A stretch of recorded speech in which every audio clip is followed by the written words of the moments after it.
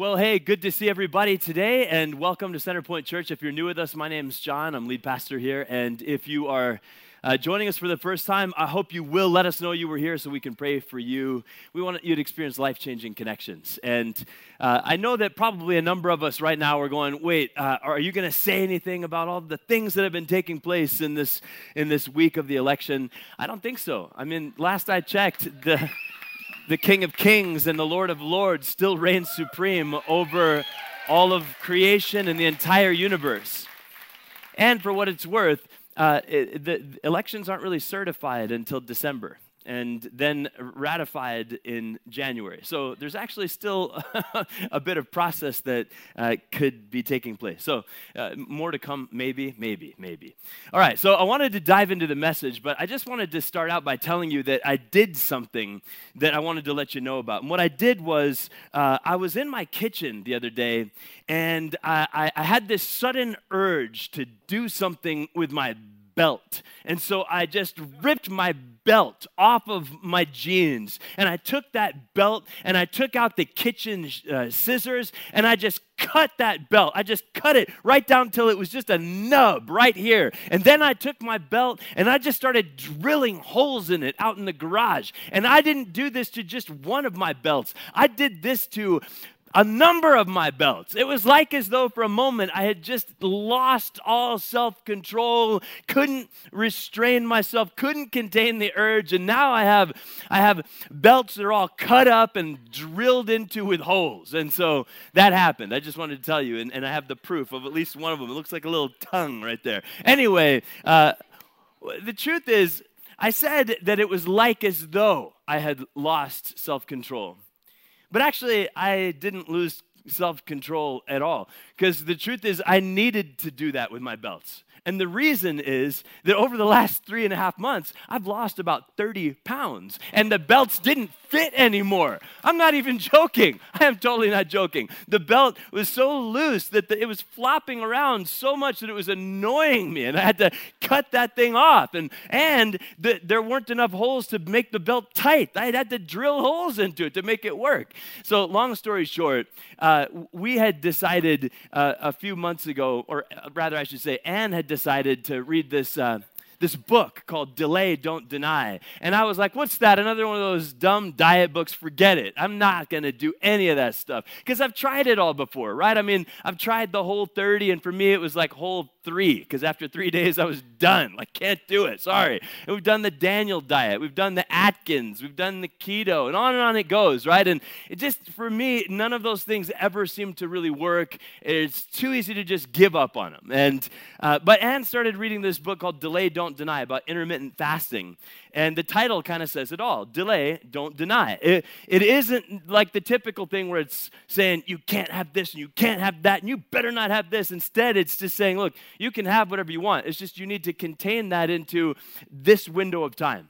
So we've been doing that, intermittent fasting. And I recommend the book, Delay, Don't Deny, if that's a thing for you that you're wanting to sort of learn about. But it basically, what it comes down to is you set a window of time when you're going to do all of your eating. And so you start with something like a 10-hour window, then you move to an 8-hour window, and then down to like a 3 or 4 hour window. And if you would have told me 4 months ago, hey, in a few months, you're going to be only eating for 3 hours a day, pretty much one meal, I would have said, you're crazy. No way. It can't be done. It'll never happen. I'm working out. I'm running. I can't do that stuff. But actually, we tried it, and I have found it to be really an excellent experience in terms of achieving some of those goals. And it does take a lot of self-control.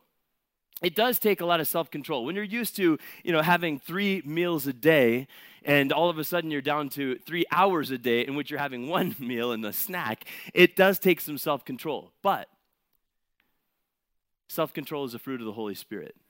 And so for any one of us who's a believer in Jesus Christ, we have access to the full range of all of the fruit of the Holy Spirit, including self-control.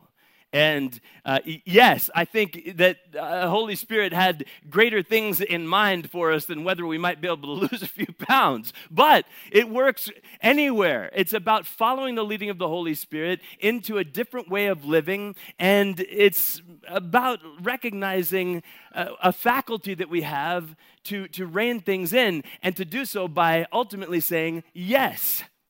One of the things I loved about this intermittent fasting is that I can still say yes to some cookies.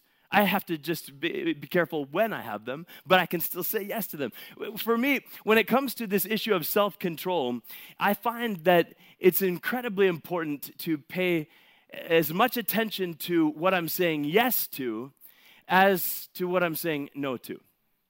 And so I want to just repeat the scripture that's been on our radar for the last couple of months. And I want you to read it out loud with me off the screen. Ready? Go. Galatians 5. Say it with me. But the Holy Spirit produces this kind of fruit in our lives: love, joy, peace, patience, kindness, goodness, faithfulness, gentleness, and self-control. Say self-control, nice and strong. This is something God has for each one of us and wants to invite each one of us more deeply into for our own good and for the good of those around us who experience being on the other side of who we are. And so this fruit of the Holy Spirit, it's available, it's accessible, and it's something that God is inviting each one of us to dive into a little bit. But I want us to understand the word in terms of what the scripture says about it and what it means from the pages of scripture. So there in Galatians 5, the word that's used is this ancient Koine Greek word enkrateia. And I don't want to get too dusty and historical with you, but I want you to know that at the core of that word, sometimes it's translated temperance, and here it's translated self-control, but at the core is a root. Kratos is the root of that word, and it means power or might or strength. And so at the very heart of self-control is power, might, or strength, but it's power, might, or strength that's being reined in appropriately. And so we are going to ask God to help us to live into this fruit of self-control, but I want us to understand what it is. So let me give you a little bit of working definition. This word, self-control, it's about having power over rather than something having power over you. It is mastering or controlling or curbing or restraining what needs to be curbed or restrained. It is the virtue of someone who masters their appetites and desires and sensual passions. That's what it is. And it's what we are all moving into more of a possibility of an experience of. It is important, like I said before, for you and I to understand the value and the strength of our yes when it comes to this issue of self-control. That it cannot only be about what we're saying no to. That it needs to be as much about what we're saying yes to. It's kind of like the story that someone told of a flight attendant on a very small airline, and she's walking the aisle of this very small airplane and taps the guy on the shoulder and wakes him up and says, Sir, would you like a meal? And he says, well, that depends. What are my options? And she said, sir, your options are yes or no. Those are your options, right? Yes or no. And today, I want to focus on our yes, because I believe that it's the option that will give us the greatest strength and the greatest possibility of actually living into this value of self-control. And so my message, if you want to hear just a one-sentence version of it, it's just simply this: yes to grace, yes to growth, and yes to reining it in. I'm going to say it again. Yes to grace, yes to growth, yes to reining it in. It almost has like a little limerick sort of a rhyme to it. Yes to grace, yes to growth, yes to reining it in. I want you to say it with me like that. Say it. Yes to grace, yes to growth, yes to reining it in. That's the message today. And I want to start with that yes because it's powerful. So just say yes. Like even when you just say the word yes, it elicits something inside of you. It turns you in a certain direction that gives you a sense of anticipation about what might be possible. Try saying no. Just say it. No. It doesn't do it, does it? It doesn't have the same effect at all. So I want us to start with yes as we're thinking about self-control. Yes to grace, yes to growth, and yes to reining it in. Okay, now I want you to open up the pages of your Bible to Titus. And so I want you to open up to Titus right now, to Titus chapter 2. And as you're turning there to Titus, little bit of backdrop. This is written by the Apostle Paul to a young man named Titus, who is a church planter, pastor in a place in what we would think of as Greece, called the island of Crete. And this particular place, Crete, was known as being a place where people were just going wild. I mean, what comes to mind is visions of like what would be taking place in Cancun during spring break a year ago. You know, like this is the kind of place Crete was. It was a place where people just did whatever the heck they wanted. No concern about how it appeared. It was known as a party island, and so that's the sort of place that Crete was. And Titus is leading people to Jesus and building a ministry there, a church there. And the Apostle Paul writes this letter to say, in at least in some sense, hey, Titus, as you are leading this ministry, you need to recognize that people's behavior really does, in fact, matter. And I know you're in Crete where everybody just does whatever they want and it doesn't even matter. But Titus, actually people's behavior really matters. And in particular, those who are leaders and elders and pastors. And in fact, in Titus 1, 6, and 7, Holy Spirit inspires Paul to even say in particular, Titus, your leaders and pastors and elders must live a blameless life. Everyone say blameless life. And that's a tall order, but it's inspired by the Holy Spirit because it's something that matters to the heart of God, in particular for what are called out leaders and elders and pastors. And so this word comes to Titus, and maybe some right now are hearing this, even right now today, maybe some at the time of the writing of this might have also heard this and thought something like, wait a minute, what is all this calling my behavior into account kind of stuff? What is all of this making a big deal about me doing whatever I want to do? What's wrong with me just doing whatever I want? And it's like as though Holy Spirit would be anticipating that some people might have been thinking, Paul, come on, haven't you ever heard of grace? Come on, Paul, don't you believe in grace? Because what comes next in Titus chapter 2 is Holy Spirit inspires the writing of Paul to actually address just that, the matter of the grace of God. And so we'll turn there now to Titus chapter 2 in verse 11. It simply says, the grace of God has appeared that offers salvation to all people.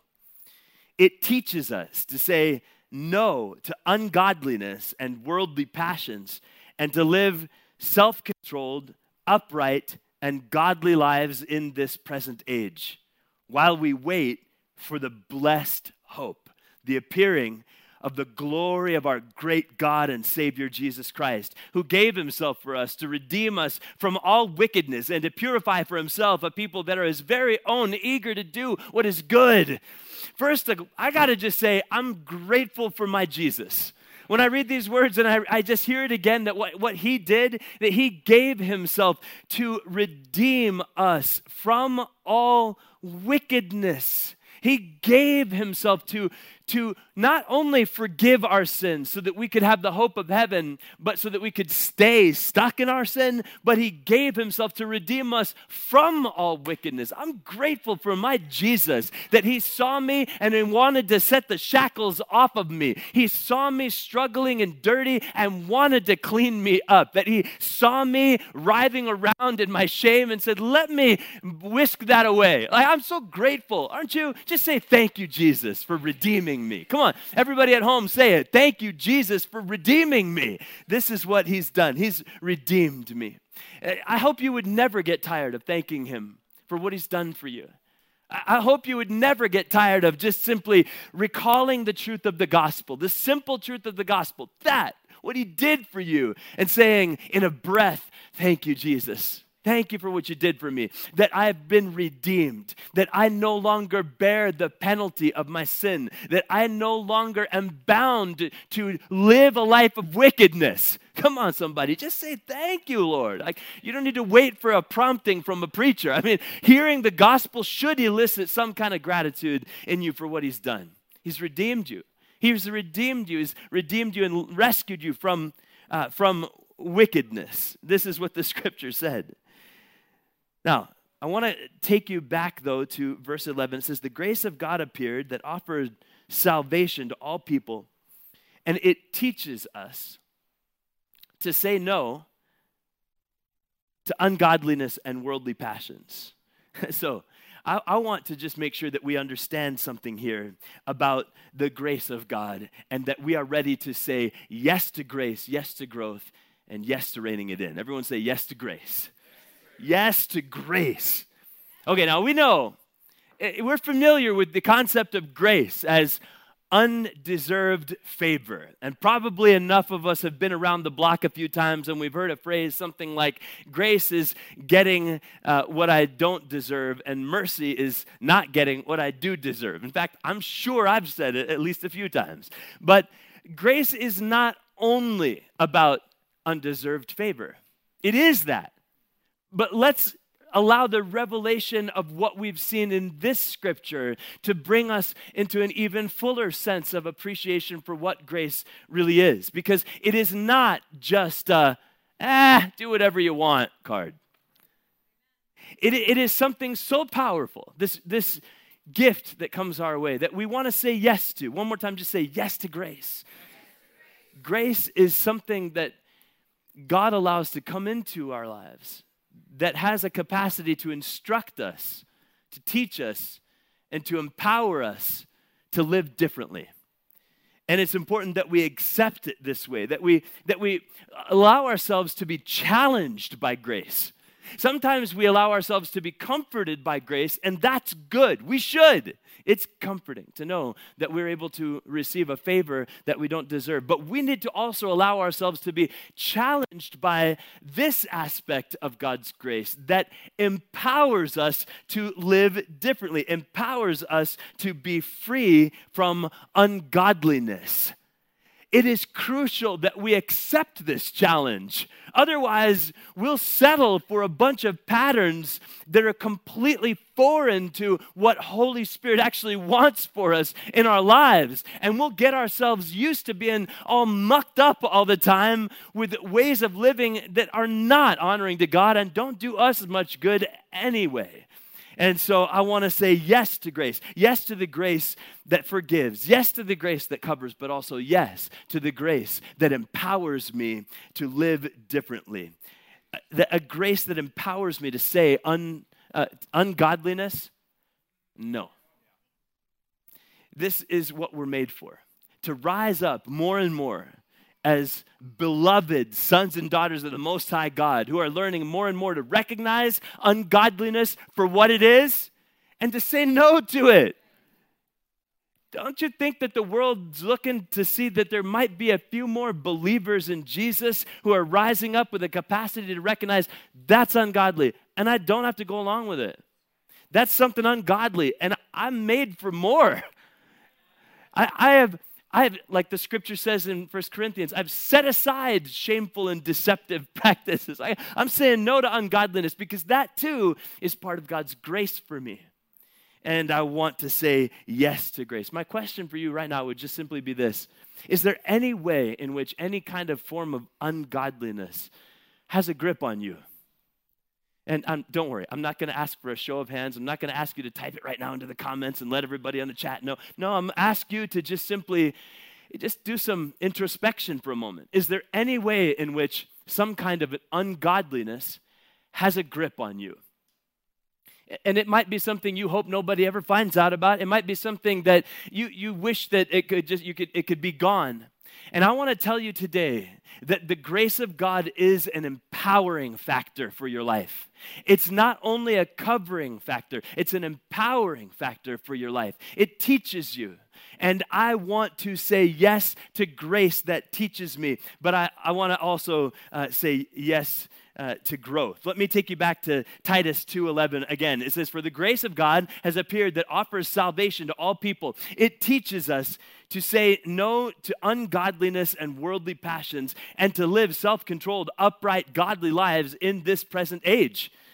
Do you see what the Holy Spirit is saying? Yes, Titus, you're on the island of Crete. You got people that are so used to nothing but a party culture and its wickedness and sensuality and ungodliness to the extreme. But I'm asking you to call them to a different way of living. That they don't need to stay stuck in that. They can live in a way that will be clean and free from the shadows of shame and guilt because of stuff done in secret ways. And I'm asking you to call people to learn. I mean, if the grace of God instructs us or teaches us, that means we are learning. And if we are learning, that means we are growing. And so if I'm going to say yes to grace, by definition, a logical consequence is I'm saying yes then to growth too. Yes to grace, yes to growth, yes to reining it in. Say it one more time with me. Say it. Yes to grace, yes to growth, yes to reining it in. And I want to say yes to grow. And the scripture here just called out a few particular ways that I can grow. And it's growing in saying no to ungodliness. It's growing in walking away from worldly passions. It's growing in living, there's that word, self-controlled. It's growing in living upright. It's growing in living godly lives in this present age.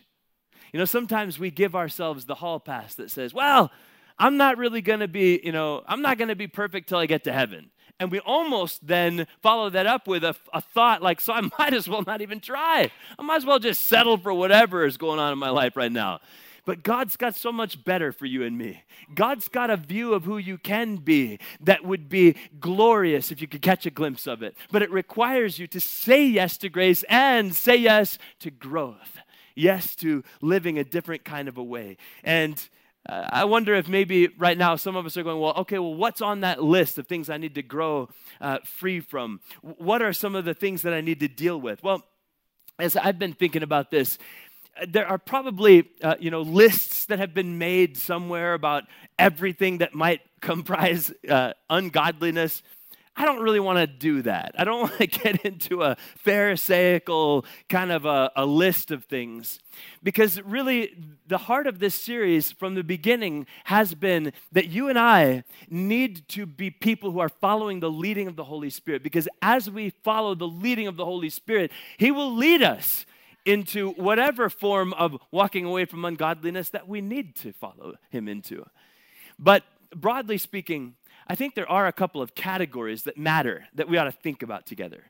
And in one sense, a lot of ungodliness, not exclusively, but a lot of ungodliness has to do with what we put into our mouth and what comes out of our mouth. What we put into our heart and what comes out of our heart. And what we put our bodies into and what we don't put our bodies into. And so I think it's important that at least we think about some of those broad categories and maybe even with a questioning heart to say, okay, Lord, are there any things that are in those kind of categories that I need to reckon with a little bit? And the scripture that I read this week that gripped me was 2 Corinthians 7:1. It says, let us cleanse ourselves from everything that can defile body or spirit. And let us work toward complete holiness because we fear God. Did you hear that? Let us cleanse ourselves from everything that can defile our body or spirit. Do you believe that the scriptures are inspired by the Holy Spirit? Then do you believe that it would matter that Holy Spirit says, yes, there are things that defile your body and your spirit. And if you keep on just accepting those things, it's going to mess you up. Because it is important that we take to heart this call from God's word to deal with the things that we're putting into our mouth and that are coming out of our mouth. I mean, the things that we put into our heart and that are coming out of our heart. The things that we're putting our bodies into and that we're taking our bodies out of. These things matter. But rather than just giving you a list of, hey, here's all the 103 things you need to, instead I'm urging you to follow the Holy Spirit into a bit of soul searching. And He's gentle. He's gracious with you. And He's able to provide for you a mercy that is you not getting what you do deserve. But he's also able to give you a grace, which is, yes, you getting what you don't deserve, that undeserved favor, but more. It is an empowerment from the very throne room of heaven to live differently. Yes to grace. Yes to growth. Yes to reining it in. Come on, say it one more time. Say it. Yes to grace. Yes to growth. Yes to reining it in. Reining it in. This is the part that is maybe less fun, I guess. But you know what? My grandfather was a congressman from the state of Iowa back during the days of Lyndon B. Johnson, obviously before my time. But Lyndon B. Johnson, I heard, was a little bit overweight during his presidency. And apparently his wife said to him one time, "You can't run the country if you can't run your own life," and pointed to his extra. And after that, L.B. Johnson apparently took a hint and decided that he needed to respond to his wife's input there, and ended up losing, according to the historians, 23 pounds in this one season of his time in office. And you know, it's true. There are ways in which each one of us need to recognize that our failure to rein it in may be partially responsible for some of the wreckage that we're living with. Like, I think about, for example, reining it in on my own part. I mentioned to you about the delay, don't deny thing and losing 30 pounds in 3 or 4 months. And for me, it wasn't just that I wanted to say no. I wanted to say yes to something. I did want to rein it in, but that being, rein it in being all of the cookies and extra pastries and pastas and 3 meals, all this stuff. Anyway, but what I wanted to actually do was say yes. And so for me, it was about wanting to say yes to dialing back this pre-diabetic condition that my blood work was showing that I had. For me, it was wanting to say yes to not having as much likelihood to have heart problems when I'm older. For me, it was more about wanting to say yes to maybe being able to be healthier and more present one day in the future when I'm a grandfather. For me, it was about maybe wanting to say yes to doing something about the things I can do something about with regards to my body, because I do have some things that I don't really have as much control over. So it's important for each of us that we recognize when we talk about reining it in, it's still in the category of yes. Are you with me? It's in the category of what can be better, what can be more full, what can be more life-giving, what can be more healthy in the end for us and for people who we do life with. And so, yeah, we're going to say yes to grace, yes to growth, and yes to reining it in. And the reining it in part really matters. So let me share just 3 ways to rein it in that I'm working on. Okay, so for me, when I think about reining it in, here's what I'm working on. I'm working on, first of all, retraining my desires.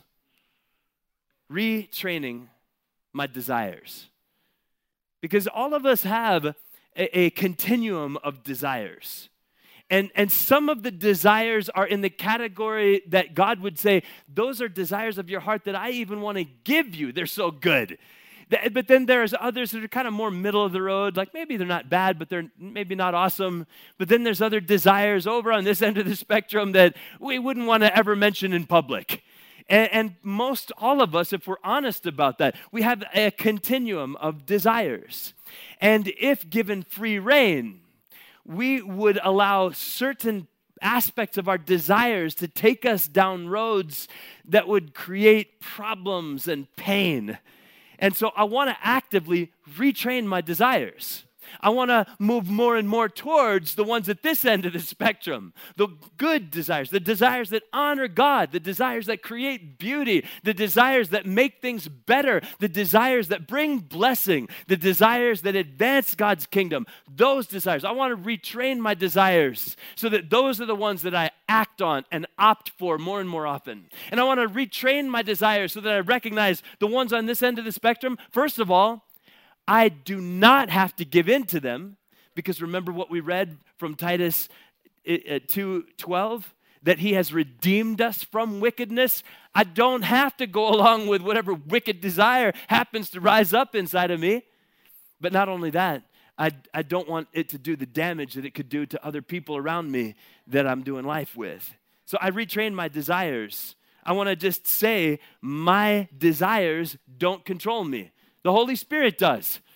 Why don't you just say that? My desires don't control me. The Holy Spirit does. Yeah. This is a revelation in Romans 8:6. It says, letting your sinful nature control your mind leads to death. But letting the Spirit control your mind leads to life and peace. Don't you want that? I do. And so I want to retrain my desires so that I'm following more and more the ones that are prompted by the Spirit of God and reflect the goodness of God. All right. The next kind of reining it in that I want to engage in is I restrain what I say. I restrain what I say. Somebody has said, letting the cat out of the bag is always a whole lot easier than trying to put it back in. And the truth is, when it comes to what we say, it's easy to just let stuff fly. But words, once released, do have consequences. And if I'm going to actually live into what we're talking about today, this grand idea of self-control, I need to actually restrain what I say. I think we've probably addressed this a few times throughout this series, but it's okay. It's important for us to recognize the necessity of learning to restrain what we say. Some of us have a biting tongue. And what we actually need is to learn to bite our tongue so that we don't end up doing so much damage to people who remember those things that we said. I'm guessing that for some of us sitting at home right now, gathering here on this campus right now, we have phrases that rattle around inside of our mind even to this day that were spoken to us by a teacher, a coach, a dad, or a mom, a brother, a sister decades ago. But those words had such an impact on us, left a scar on us. They were biting words. And I'm saying, let's follow God into self-control over even what we say. I want to restrain what I say. James 1:26 says this. It says, if you claim to be religious but don't control your tongue, you're fooling yourself. Your religion's worthless. That's pretty powerful. I think God's looking at me and you and saying, hey, we can do better. And some of the things that we've said, we need to own and actually apologize for.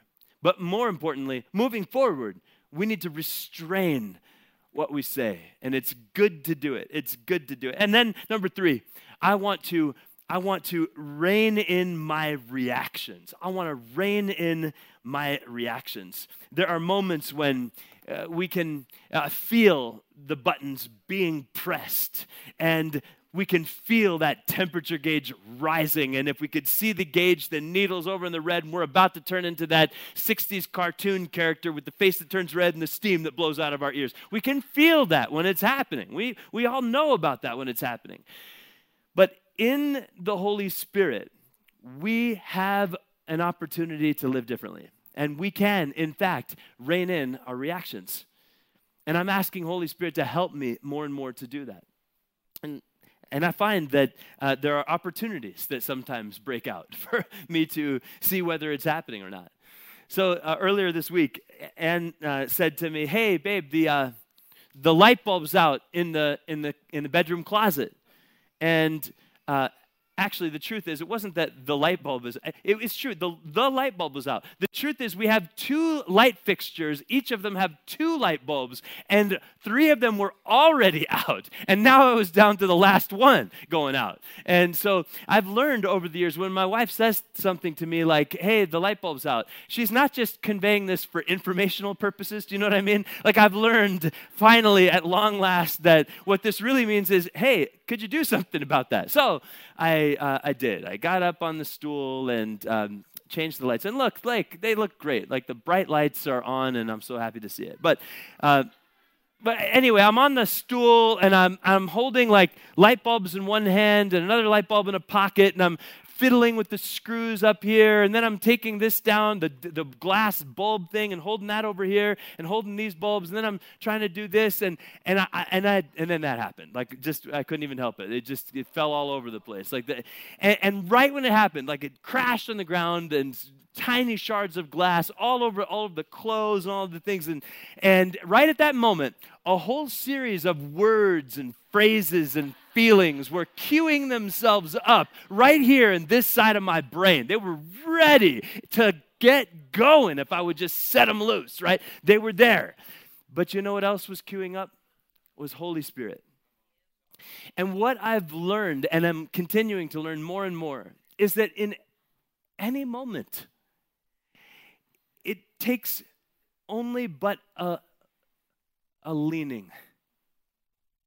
A simple leaning in this direction, and then all of these feelings and words and phrases that are inappropriate for church that were queued up and ready to fly just begin to dissipate as I lean in this direction of Holy Spirit, who's bringing a sense of calm, Holy Spirit, who's bringing a sense of restraint.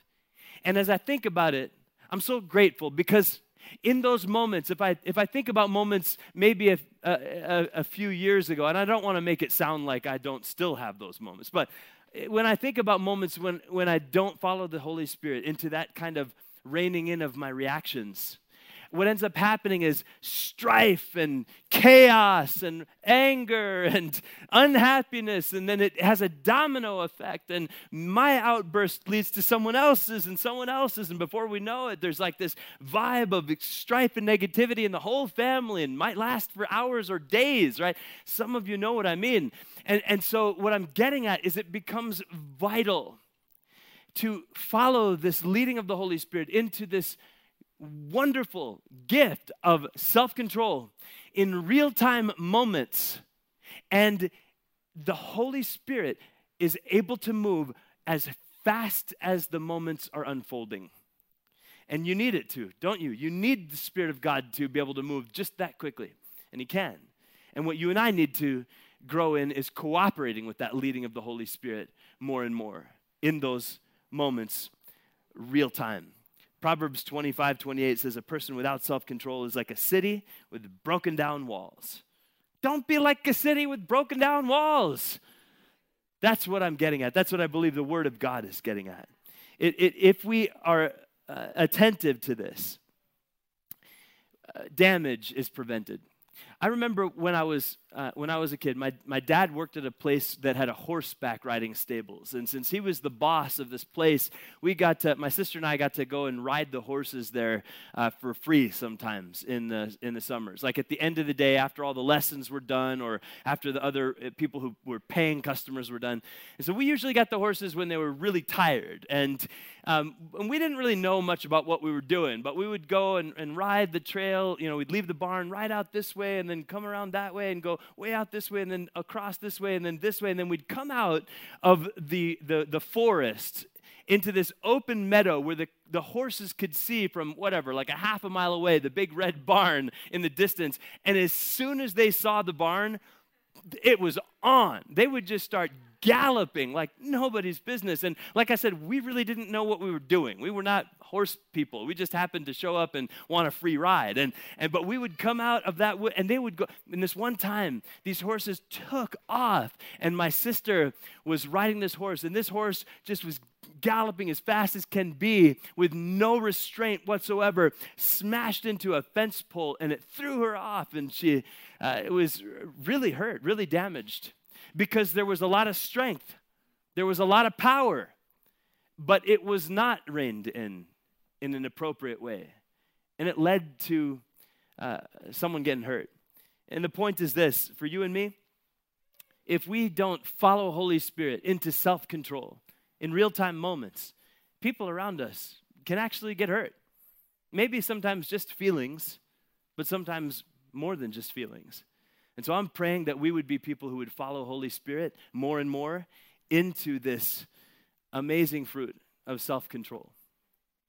And so I just want to share with you one more time Titus 2:11. It says, the grace of God has appeared that offers salvation to all people. Let me say it one more time, and let me ask you to say it with me. Titus 2:11. Say it with me. Go. For the grace of God has appeared that offers salvation to all people. And I want to just say this to you today. If you are listening to me right now and all of this stuff about God's grace is new for you, and you don't know where you stand with God, and something inside of you is saying, I want to be right with God, you need to hear what I just said. The grace of God has appeared that offers salvation to all people. All people includes you. And what remains is for you to accept what's being offered. What's being offered is eternal life. What's being offered is the forgiveness of sins. What's being offered is a way to live empowered by the Holy Spirit to rise up more and more and more in this life and all the way through into the next. The grace of God has appeared that offers salvation to all people. And it's offered to you. And for many of us who are living in God's mercy and grace today, there's nothing better than at any moment knowing I'm forgiven and I have a home in heaven. And so for somebody else, if you don't know that that's true about you, I'm praying that that would change today. Maybe you've been thinking, I want to be right with God, and so here's what I'm going to do. I'm going to try as hard as I can to just be a better person, and that's how I'm going to get God to see me as righteous. It doesn't work that way. You could try as long as you wanted to. You're never going to be able to be perfect. It's like trying to extend an extension ladder across the Grand Canyon, thinking that you, by trying to be better, are going to become good enough to earn anything from God. It just doesn't work that way. The grace has appeared, and it offers salvation to all people. Salvation is a free gift, and the way you receive it is by once and for all saying yes to Jesus Christ, yes to his offer to forgive you and save you. And so I want to pray for somebody right now that you would wake up spiritually. And so everyone else, why don't you take a moment and let's pray together that God would move in this moment for our good and for somebody's salvation. And so Lord, I pray right now for a spiritual awakening. And I pray in particular for somebody who is feeling that sense of shame, that sense of shadowy guilt hanging over their head, and that gnawing sense of emptiness that they're feeling inside. God, I pray for that particular person feeling those things to hear loud and clear there's a way to be right with God, and it comes through faith in Jesus Christ. Salvation is offered to all people, and that includes you. And what needs to happen here now is for you to accept what's been offered to you by God in his grace. Salvation through Christ. And so while we're praying, Lord, I pray that you would do the spiritual awakening that only you can do. That for somebody right now, it would be like alarm bells are going off and a strong thought, I need Jesus. I need Jesus. I need Jesus. And so with everybody praying together, if you are with me right now, you're listening to what I'm saying and you're saying, I need this gift of salvation. I need Jesus. I want you to consider giving your life to Jesus right here and right now. I want you to consider once and for all saying, Jesus, I believe in you. I want you to consider once and for all admitting that you are a sinner and you can't fix yourself. You need his forgiveness. I want you to consider in this moment, once and for all, saying, God, save me. I turn from my sin and I turn to you. In this moment, I'm praying that you would wake up spiritually. So, Father, would you do that right now? Allow somebody to wake up spiritually to say yes to Jesus once and for all. And so if you're here today and you would say, that's me, I need to say yes to Jesus. If you're online and you're at home and you're saying, that's me, I need to say yes to Jesus. I want you right now to raise your hand if you're with me in person and you need to say yes to Jesus. Raise it high. And if you're online, I want you to type into the comments, I need Jesus. Thank you right over here in the middle for raising your hand. I appreciate that. And online, you click on the button in one of the platforms to raise your hand, say yes to Jesus. In Facebook, you just type it into the comments. I'm saying yes to Jesus right now. And now pray with me. Those of you who had your hand raised, and would you just simply say with me, Jesus Christ, would you forgive my sins and save my life? Say that with me even. Jesus Christ, would you forgive my sins and save my life? Jesus, I'm yours, and I believe in you. Just say it to him. Jesus, I'm yours, and I believe in you. I believe that you paid the price for my sin so I could be forgiven. And Jesus, I believe that you gave your life for me to rescue me. And Jesus, I believe you beat death and you're alive. So I'm asking you to come into my life and be my Savior and my Lord from this moment on. In Jesus' mighty name I pray. And everybody together we say, amen. Amen, amen, amen. Hey, church, I want to ask you to do me a favor. And you may be already aware of this, but I've got a pretty big deal surgery coming up on Monday. And I believe that God heals supernaturally, and we've all experienced him moving in that way in our midst from time to time. I also fully believe that all healing comes from God, whether it comes by way of an instantaneous miracle when we're praying, or when it comes through a process of doing what we need to do in our body, or when it comes through a medical procedure. All healing ultimately comes from God. And in moments like this, you better believe it. I've prayed for years, God, I want your supernatural healing on this one. But I felt that God was saying in this case, I want you to yield to a process with a medical procedure and trust me with that. And so that's what I'm doing. It's a pretty big deal one, a tumor in my spinal cord. And so that's a big deal type of thing to get into. And that's happening for me on Monday, 7:30 in the morning. And what that means, practically speaking, is that I'm going to be out for a solid few weeks. Actually, a little bit more than a few.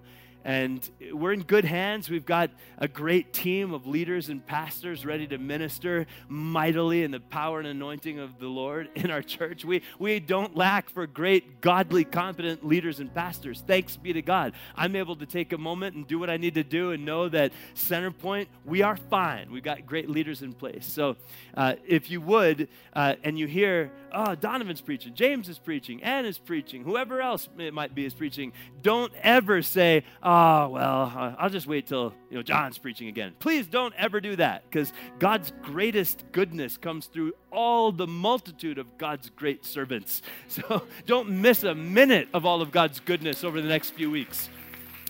But would you pray for me? And I would even ask you to just actually do that now. And okay, this is going to sound weird. Normally I would sit right here and ask everyone to lay hands on me. I have to be really careful. If I have any kind of sick at all, they won't take me in. So I want to just safely, from a distance, let you pray for me. And so would you just extend a hand my way, and maybe somebody with a loud voice, you could kind of lead the charge and pray for me.